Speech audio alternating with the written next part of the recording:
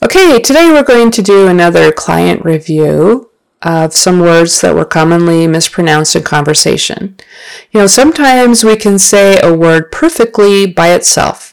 You repeat it when someone says it and you say it perfectly, but then when you go into conversation, old habits surface and you might say it the way you used to say it. So here are some reminders for some words that might be tricky. Probably. We use that a lot in conversation. Make sure the accent is on the first syllable, probably, and that it's a short O for the O. Probably, not probably, but probably. Ah. The ah sound, your tongue or your mouth opens like this. Ah, probably. Middle. It is in the middle of the road. Don't run over it. Middle, with a short I. Middle. And that D is a D, not a T.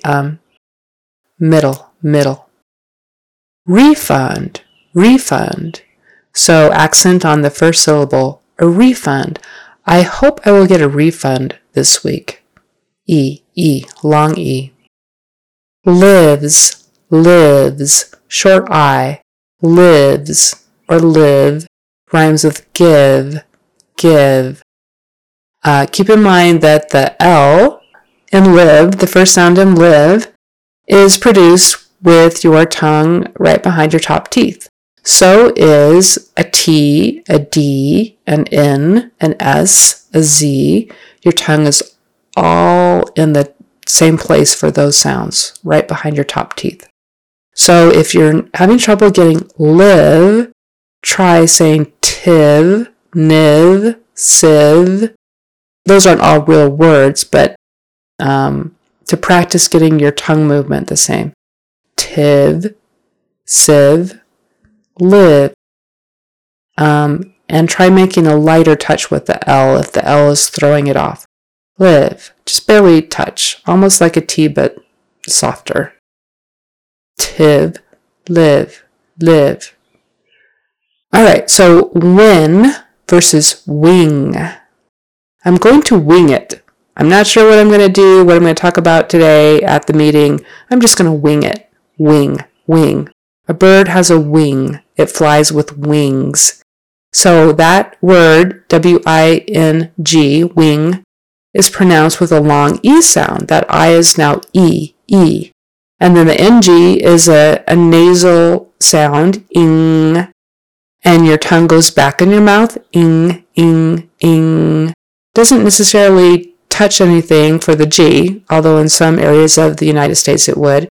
They might say wing, or ring, but typically in the western part of the United States we just say wing. So wing with a long E and an ing nasal in the back versus win with a short I and an N in tongue up front versus tongue in the back. Win, wing. So I'm going to win it. I'm going to win this game. I'm going to win it. I'm going to wing it. I don't know what I'm going to talk about today. I'm going to wing it. Wing. All right, passport. First syllable, stressed.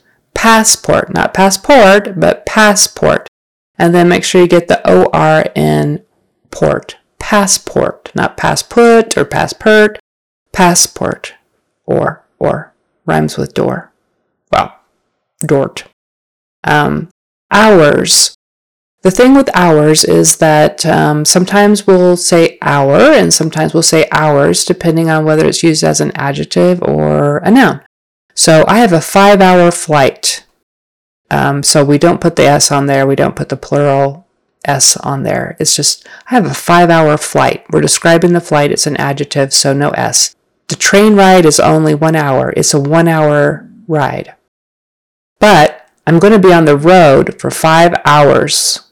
There you do put the S for the plural. It's going to be 5 hours, not 1 hour, 5 hours. Z for the plural. Okay. Let's see. I think that is probably all for today. Probably. We talked about probably. That is probably all for today. Thanks.